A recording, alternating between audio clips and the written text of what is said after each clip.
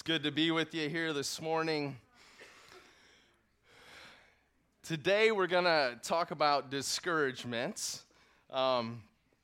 Life is hard. We know this. Life is full of many trials that come our way.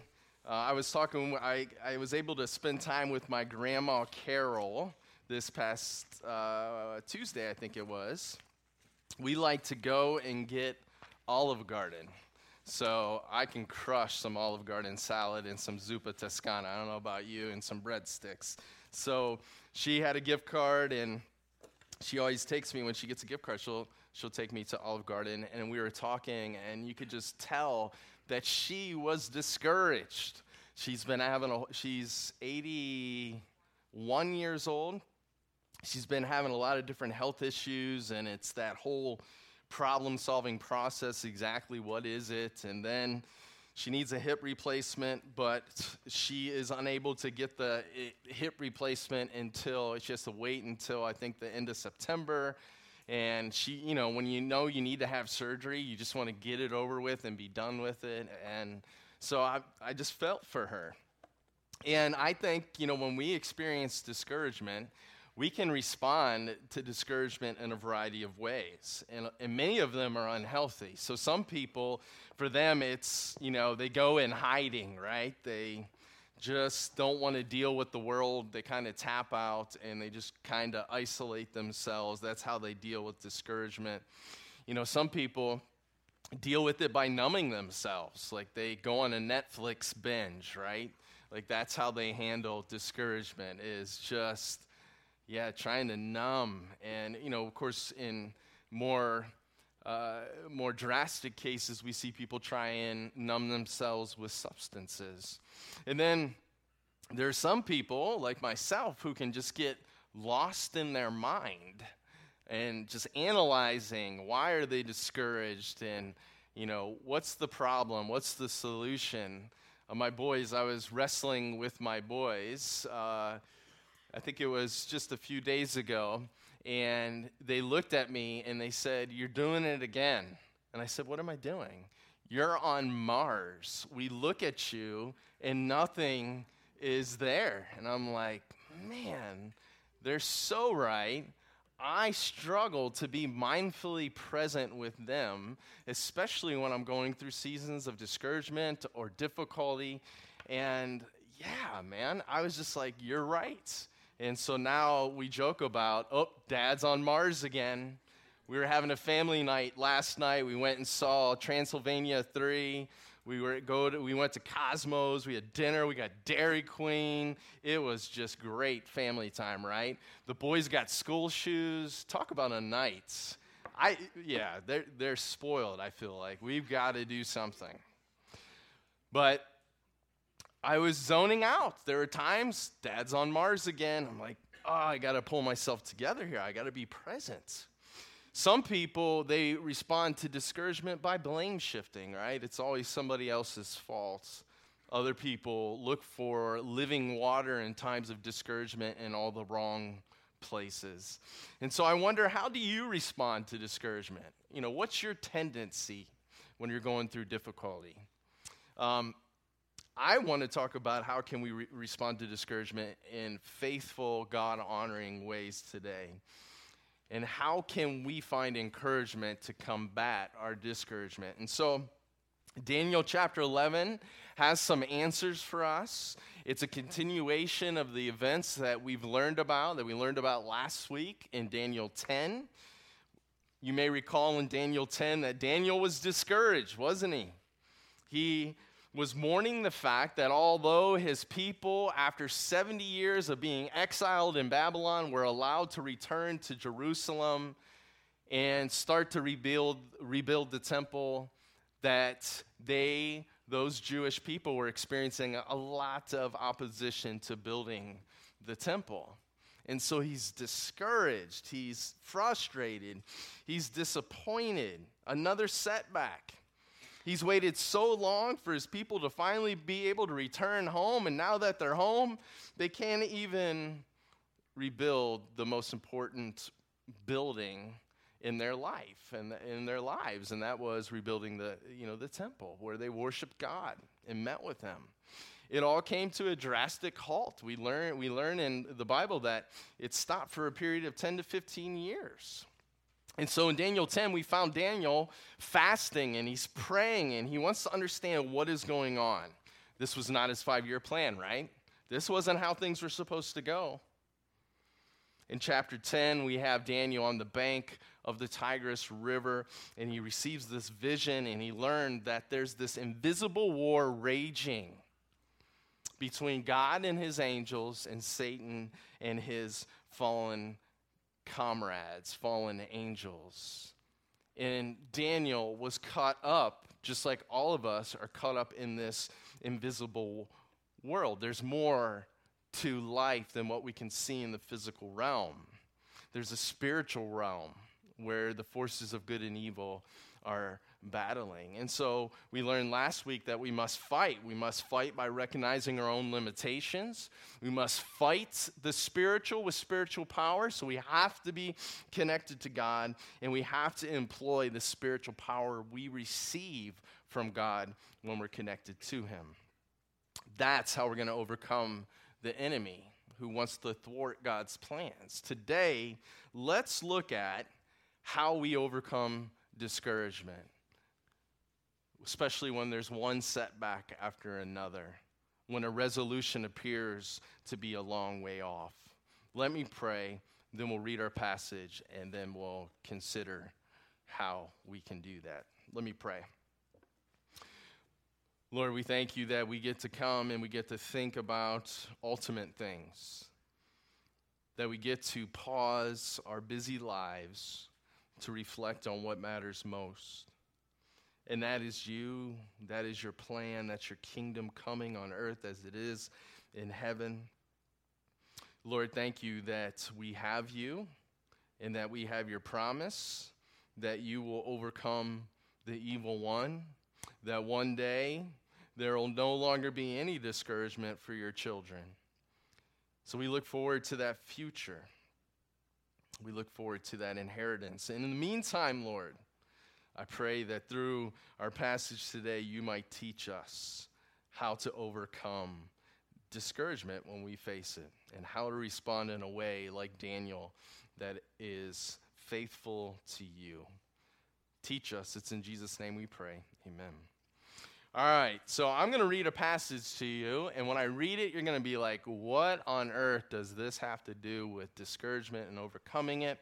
You're going to read it, and it's going to be so confusing, most likely, and I hope to make some sense of it for you, because again, I've been saying this through the sermon series, all of God's word is profitable, right, for training in righteousness. And so my job is to teach the whole counsel of God. So let me read it to you. I cut verses out. We're not going to read the whole of chapter 11. I think we can get the gist of the chapter by reading the verses I have selected. We're going to start in verse 15, and then we'll read to the end of chapter 11. So the king of the north shall come and build a siege mound and take a fortified city, and the forces of the south shall not withstand him. Even his choice troops shall have no strength to resist. But he who comes against him shall do according to his own will, and no one shall stand against him. He shall stand in the glorious land with destruction in his power. He shall also set his face to enter with the strength of his whole kingdom, and the upright ones with him, thus shall he do. And he shall give him the daughter of women to destroy it, but she shall not stand with him or be for him. After this he shall turn his face to the coastlands and shall take many. But a ruler shall bring the reproach against them to an end, and with the reproach removed, he shall turn back on him. Then he shall turn his face toward the fortress of his own land, but he shall stumble and fall and not be found. There shall arise in his place one who imposes taxes on the glorious kingdom, but within a few days he shall be destroyed, but not in anger or in battle. And in his place shall rise a vile person to whom they will not give the honor of royalty, but he shall come in peaceably and seize the kingdom by intrigue. With the force of a flood, they shall be swept away from before him and be broken, and also the prince of the covenant. And after the league is made with him, he shall act deceitfully, for he shall come up and become strong with a small number of people. He shall enter peaceably even into the richest places of the province, and he shall do what his fathers have not done, nor his forefathers. He shall disperse among them the plunder, spoil, and riches, and he shall devise his plans against the strongholds, but only for a time. He shall stir up his power and his courage against the king of the south with a great army. And the king of the south shall be stirred up to battle with a very great and mighty army, but he shall not stand, for they shall devise plans against him. Yes, those who eat of the portion of his delicacy shall destroy him. His army shall be swept away, and many shall fall down slain. Both these kings' hearts shall be bent on evil, and they shall speak lies at the same table. But it shall not prosper, for the end will still be at the appointed time. While returning to his land with great riches, his heart shall be moved against the holy covenant, so he shall do damage and return to his own land. At the appointed time he shall return and go toward the south, but it shall not be like the former or the latter. For ships from Cyprus shall come against him, therefore he shall be grieved, and return and rage against the holy covenant and do damage. So he shall return and show regard for those who forsake the holy covenant, and forces shall be mustered by him, and they shall defile the sanctuary fortress. Then they shall take away the daily sacrifices and place there the abomination of desolation. Those who do wickedly against the covenant he shall corrupt with flattery, but the people who know their God shall be strong and carry out great exploits. And those of the people who understand shall instruct many, yet for many days they shall fall by sword and flame, by captivity and plundering. Now when they fall, they shall be aided with a little help, but many shall join them by intrigue.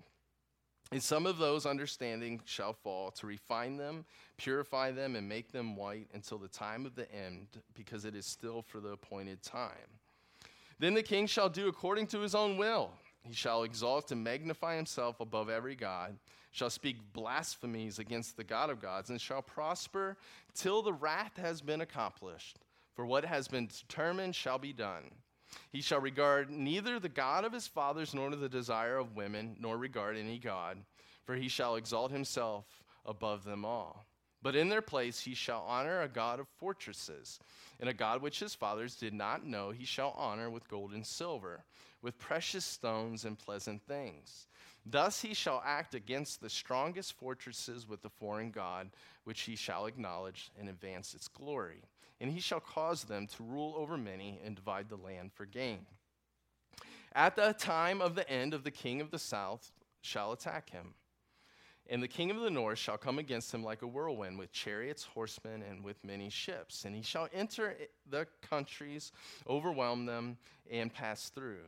And he shall also enter the glorious land.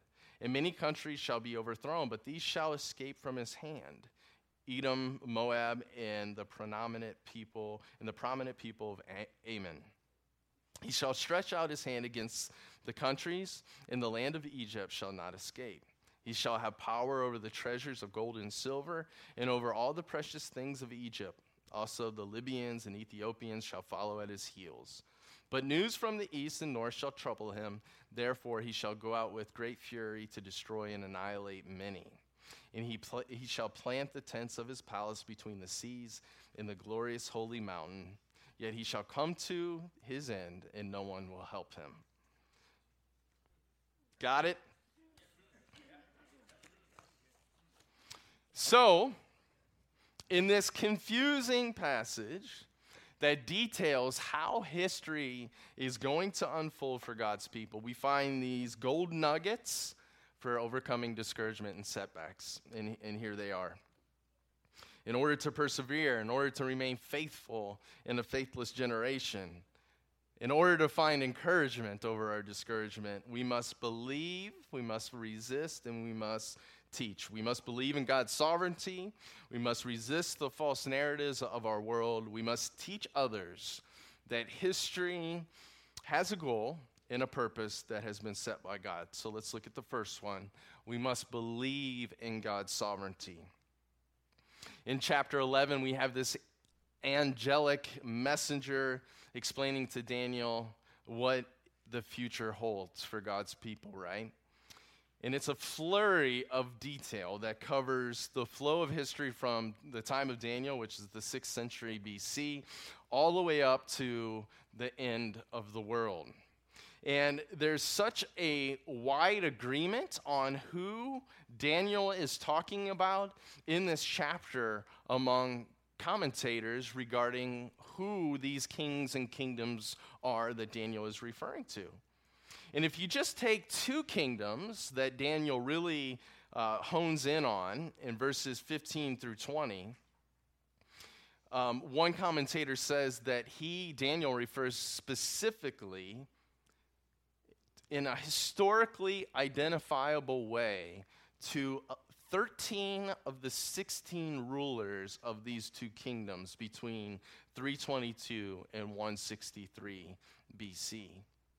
And what's so remarkable, you got to catch this, what's so remarkable about the accuracy of these predictions, well, that's what's so remarkable, is the accuracy of these predictions. It's so remarkable, in fact, that some scholars argue that this was not prophecy, that this was Daniel reporting on history, that this already had happened, and he's pretending that he is, has predicted the future.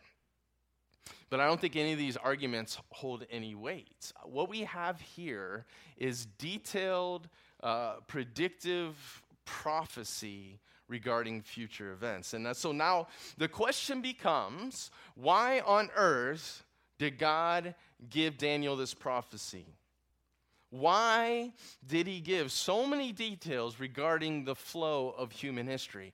Why on earth would God want us to read a passage like this on a Sunday morning? This is why. And this is what he wanted for Daniel, I believe. He wanted to encourage Daniel and his people who were discouraged by what was going on with the opposition they were experiencing regarding building the temple, because he wanted to remind Daniel and his people that despite present circumstances, God is in control. God wanted to show Daniel that he had a plan, that he had it all worked out, that he was working all of history, even kings and kingdoms, the most powerful people in the world. He was working through them to accomplish his purposes. God was calling Daniel to renew his trust and faith in his sovereignty. I think God is calling us this morning to renew our faith and trust in God's sovereignty. And he wants us to read Daniel chapter 11 so that we can look at it and be like, oh my goodness, Daniel predicted all of this history before it happened. Surely I can trust God with my present difficult circumstances because he is in control. Look, Daniel 11:32 tells us that those who know their God, it's those who know their God that shall be strong and carry out great exploits. God wanted Daniel to know his sovereignty. He knew that Daniel would need to refresh and renew his faith in God's sovereignty to overcome the discouragement that he was experiencing. Look, God's sovereignty is the foundation of all of our hope. It is the foundation of all of our hope. If we don't have God's sovereignty, we don't have anything, because life would just be a random set of circumstances that come at us with no meaning or purpose behind them. Everything would be so out of control. When circumstances do come our way, and they do seem to be random, we need to remember that, look, this isn't catching God by surprise. He's not sitting there thinking and wondering, now what should I do? The apparent randomness and the discouragement and the setbacks, he's using it all to accomplish his good purposes. That's what God is doing. Everything is still going as God had planned it to go. Everything is still on God's timetable. look, if God wasn't sovereign, how depressing it would be if history had no goal, if it had no purpose, how empty life would seem. If history was just an assortment of random circumstances, going nowhere, you might as well eat, drink, and be merry, right? And just live for pleasure. But the Bible tells us that God is sovereignly leading the world somewhere. Jesus is returning. Earthly deeds will be judged, and faithfulness to God will be rewarded. The earth will be made new, and evil will be defeated forever and banished from the world forever. And because God is sovereign, nothing can stop him from accomplishing these things. And as God's child, God is sovereignly working in your life to make things work out for your good, which means you cannot ultimately mess up your life. You can't. You cannot ultimately mess up your life. If he's working all things out together for your good, you cannot mess it up. That includes your failures. He's working all things together for your good. Your failures, your miscalculations, even your sin. All things he's working out for your good. Mary's been reading a book by Jenny Allen, Nothing to Prove. She's reading it with the girls in our life group. And, Jenny Allen, she was feeling led to do this IF gathering conference for women and just really, I think, feeling the pressure of being led to do that. Also, being a mom, writing books, and she ended up just reaching out. She saw this older gentleman, and I forget where she was at, and ended up walking with this older gentleman and just pouring her heart out to this random older guy for a period of an hour. And turns out he was a really godly man. And the man told Jenny Allen, he said basically to her, look, if this dream is from God, you can't mess it up. And if it's not from God, then it will not come to pass, and that will be good because it's not his plan. And so I just think that as Christians, knowing that God is sovereign, we should be able to live lives that really put ourselves out there. We can't mess it up. We can be bold. We can be courageous. If God wasn't in control, you wouldn't want to get out of bed in the morning. I wouldn't want to. What if you get out on the wrong side of the bed? What if you get out of bed 10 minutes later than what you should, and that puts you in an accident, a car accident on your way to work, right? What if you zigged when you should have zagged? Suffering, setbacks, disappointment would all be unredeemable if God was not in control. So, if you are currently experiencing a setback, child of God, do not be discouraged, but take heart. It is all a part of God's plan for you, and he is working it for your ultimate good. And as verse 35 says, through setback and discouragement, he is refining and purifying you. And so, along with believing in God's sovereignty, we must also, to preserve through setbacks, or to persevere, I should say, through setbacks and to overcome discouragement, we must resist the false narratives of the world. The angel of God that spoke to Daniel in chapter 11, he predicted this evil reign of Antiochus IV. We've talked about this guy. He was an evil, evil man. Daniel predicts this guy's reign. He predicts him coming on the scene and oppressing and opposing God's people. Daniel 11:32 says, "Those who do wickedly against the covenant, he shall," referring to Antiochus, "corrupt with flattery, but the people who know their God shall be strong and carry out great exploits." What this is saying is that Antiochus was going to flatter some Jews, and through this flattery, he would entice them to come to his side, the dark side. We don't know exactly how Antiochus seduced the Jews. Was it with power? Was it with money? Was it with comfort? Was it with popularity? But we need to know this: when we are discouraged, When life is not going according to our plans, when we have experienced one setback after another setback, Satan loves to come whispering in our ear. And you know what? He loves to come and whisper to us when we're discouraged. You don't deserve this. God isn't being fair. God doesn't love you. You can't trust God. Wouldn't it just be easy if you lived like the rest of the world? Wouldn't it just be easier and more enjoyable if you just threw this godly living stuff out the window and spent your money however you want to spend it and spent your time however you want to spend your time? Do you really want to keep fighting only to experience one setback after another and never actually turn the corner? You're not finding satisfaction with God, so why don't you immerse yourself in your work or your family or your golf game or in buying new things or in travel? That will make you fulfilled. Figured it out. Say you're not enough. If you were enough, you would have turned a corner. You would have figured it out. These are the false narratives that the enemy loves to whisper in our ears when we're discouraged.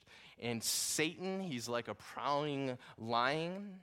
And lions, they ambush their prey.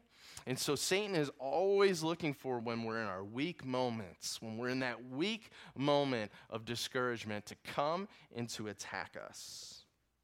We must resist these false narratives that Satan likes to tell us. That real joy is found in building our life on foundations other than God. That throwing in the towel in our Christian walk is the way to go. That our success is totally dependent on us, so we better strive and overwork and impress, and that we'll never turn a corner. That God can't be trusted or that he's being unfair. The enemy is a liar. Perhaps discouragement and frustration has made you vulnerable. Be strong. Resist the enemy. Resist his false stories. Do not grow weary in doing good, for in due time you will reap a harvest. Elijah is I'm always pushing him to do adventurous things, right? And he's always giving me a rationale as to why it's not going to work. Right? I have this little bike that I hooked up to my bike that has a tire on it, handlebars. He can pedal behind me as we ride bikes. I'm taking him out of the driveway to go down Worcester Street, right? And he's like, we can't go on this road. We can't ride a bike on this road. It's a busy road. I said, Elijah, I will wait till I see no cars at all, and we will drive right down to the road that's going to take us to the towpath. We are going to be fine. But Elijah, will you just trust me? Isaiah, on the other hand, I took him on the same bike ride the day before. I'm like, we're going on Worcester Road. He's like, sweet, let's do it. Just a difference in personality. Like, cool. But don't you think that God is like that with us? Like, will you trust me? I have got you. I know the number of hairs on your head. My thoughts about you are more numerous than the sand on the seashore. Trust me. You can't mess it up. Ultimately, I should say, throw that in there. Look, you're going to get through this season of discouragement. It won't be painless, right? We talk about this. It won't be quick, probably. But God's going to use this mess for good. Don't be foolish. Don't be naive. But don't despair either. With God's help, you'll get through this. Look, last thing. We must also, so we got to believe in God's sovereignty. We got to resist the false narratives of the enemy and of the world. And thirdly, to overcome discouragement, we must teach others that history has a goal and a purpose that has been set by God. So in the days of evil Antiochus, in his opposition against God's people that we read about here in our passage today, he says this, Daniel says this in chapter 11, verse 33. It says this, that those who know their God and stand strong will be those who will instruct many. You know what? There's probably no better way to embed God's truth deep in your heart than sharing your faith, sharing God's promises, his truth with other people. What grows our faith? Sharing our faith. What grows our hope? Sharing our hope. As we pour over God's truth and his promises so that we're able to explain them to others, boy, those promises and that truth has a way of just so rooting itself in our own hearts and minds and so permeating our souls and our being that we live from that overflow. And when we experience the joy of seeing somebody grow in their faith, it has a way of so encouraging us in our own walk. I've personally experienced this. I remember not too long ago, I'm sitting at a basketball game, and I am talking to about one of the people in our life group, one of the guys that coaches in our life group, and I got to hear how one of the coaches says, what's different about him? This time around coaching, he's different, and his wife was telling me the story, and she said, we were able to tell him he's got some Jesus inside of him, and that God had allowed me to be a part of that. Man, I was ready to, let's do ministry. Let's keep going, So, look, this was true for the Apostle Paul. What encouraged him in his times of discouragement and trials was the reality that people he had invested in were growing in their faith because he had shared his faith with other people. Look, in Paul's letter to the Thessalonians, he shares his great excitement over the fact that the Thessalonians were growing in their faith and that they had retained and implemented all that he had taught them. And all the persecution that Paul had experienced to do it, it was all worth it in Paul's mind. Check out Paul's words in 1 Thessalonians chapter 2, verse 2. We were bold in our God to speak to you the gospel of God in much conflict. We were gentle among you, just as a nursing mother cherishes her own children. So affected God, but longing for you, we were well pleased to impart to you not only the gospel of God, but also our own lives, because you had become dear to us. For you remember, brethren, our labor and toil. For laboring night and day, that we might not be a burden to any of you, we preach to you the gospel of God. You are witnesses, and God also, how devoutly and justly and blamelessly we behaved ourselves among you who believe. As you know now, we exhorted and comforted and charged every one of you as a father does his own children, that you would walk worthy of God who calls you into his own kingdom and glory. For this reason, we also thank God without ceasing, because when you received the word of God, which you heard from us, you welcomed it, not as the word of men, but as it is in truth the word of God, which also effectively works in you who believe.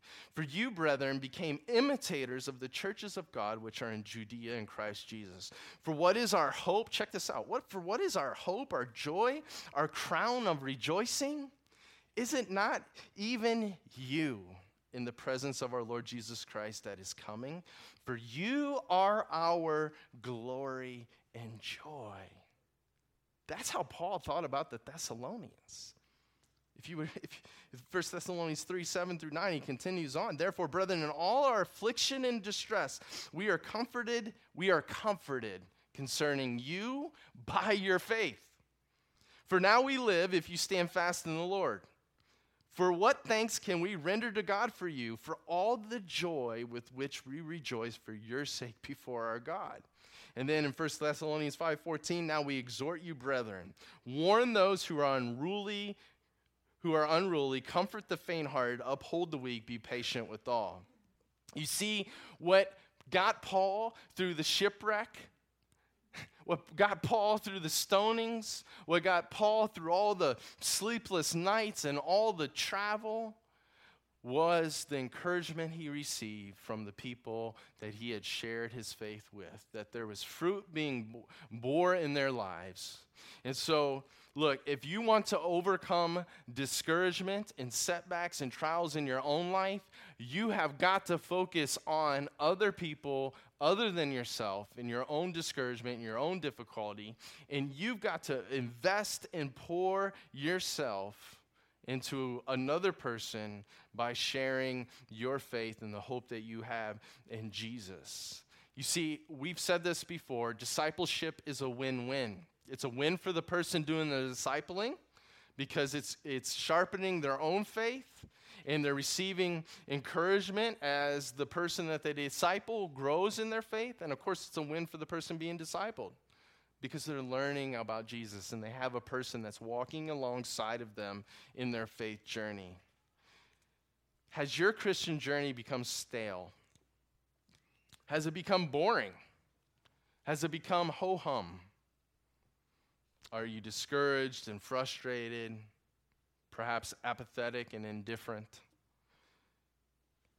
Follow God's great commission and feed your faith to someone else, and you're going to find your faith being fed. Let's wrap this up. Look, there's no shortage of setbacks and trials and discouragement in this life. This is just the truth. And there are going to be times when we're discouraged. But we can choose how we respond to that discouragement. And instead of responding to our discouragement with, over striving or with trying to numb ourselves or by going into hiding or blame shifting or getting lost in our minds, we can fight discouragement by believing, resisting, and by teaching others, right? We must believe in God's sovereignty. We must resist the false narratives of our world. We must teach others that history has a goal and purpose that has been set by God. If there's anybody here that is really feeling discouraged this morning, I would love to pray with you, and we can go in the library and pray. I'll just be standing by the door. Let's pray now. Lord Jesus, you told us life would not be easy. You told us that in this world we will have trouble, but you also told us that you have overcome the world.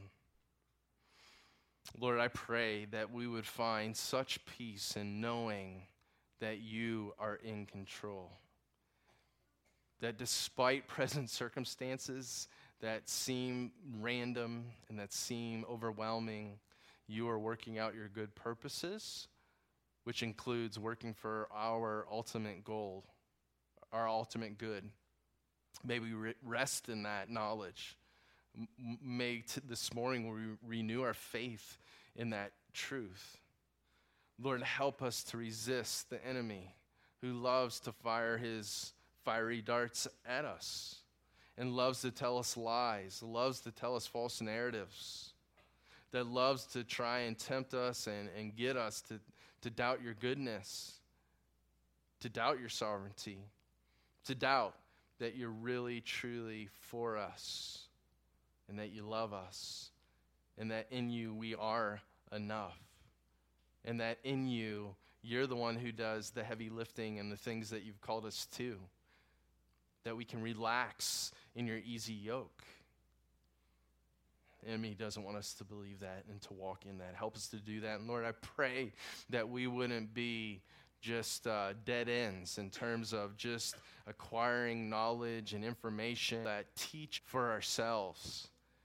That we would be people that teach others the hope that we have in you, that we would desire, if we're not to that point where we can teach others, that we would desire to get to a place where we can confidently do that, and we would put in the work, that we would partner with you so that we can be that person.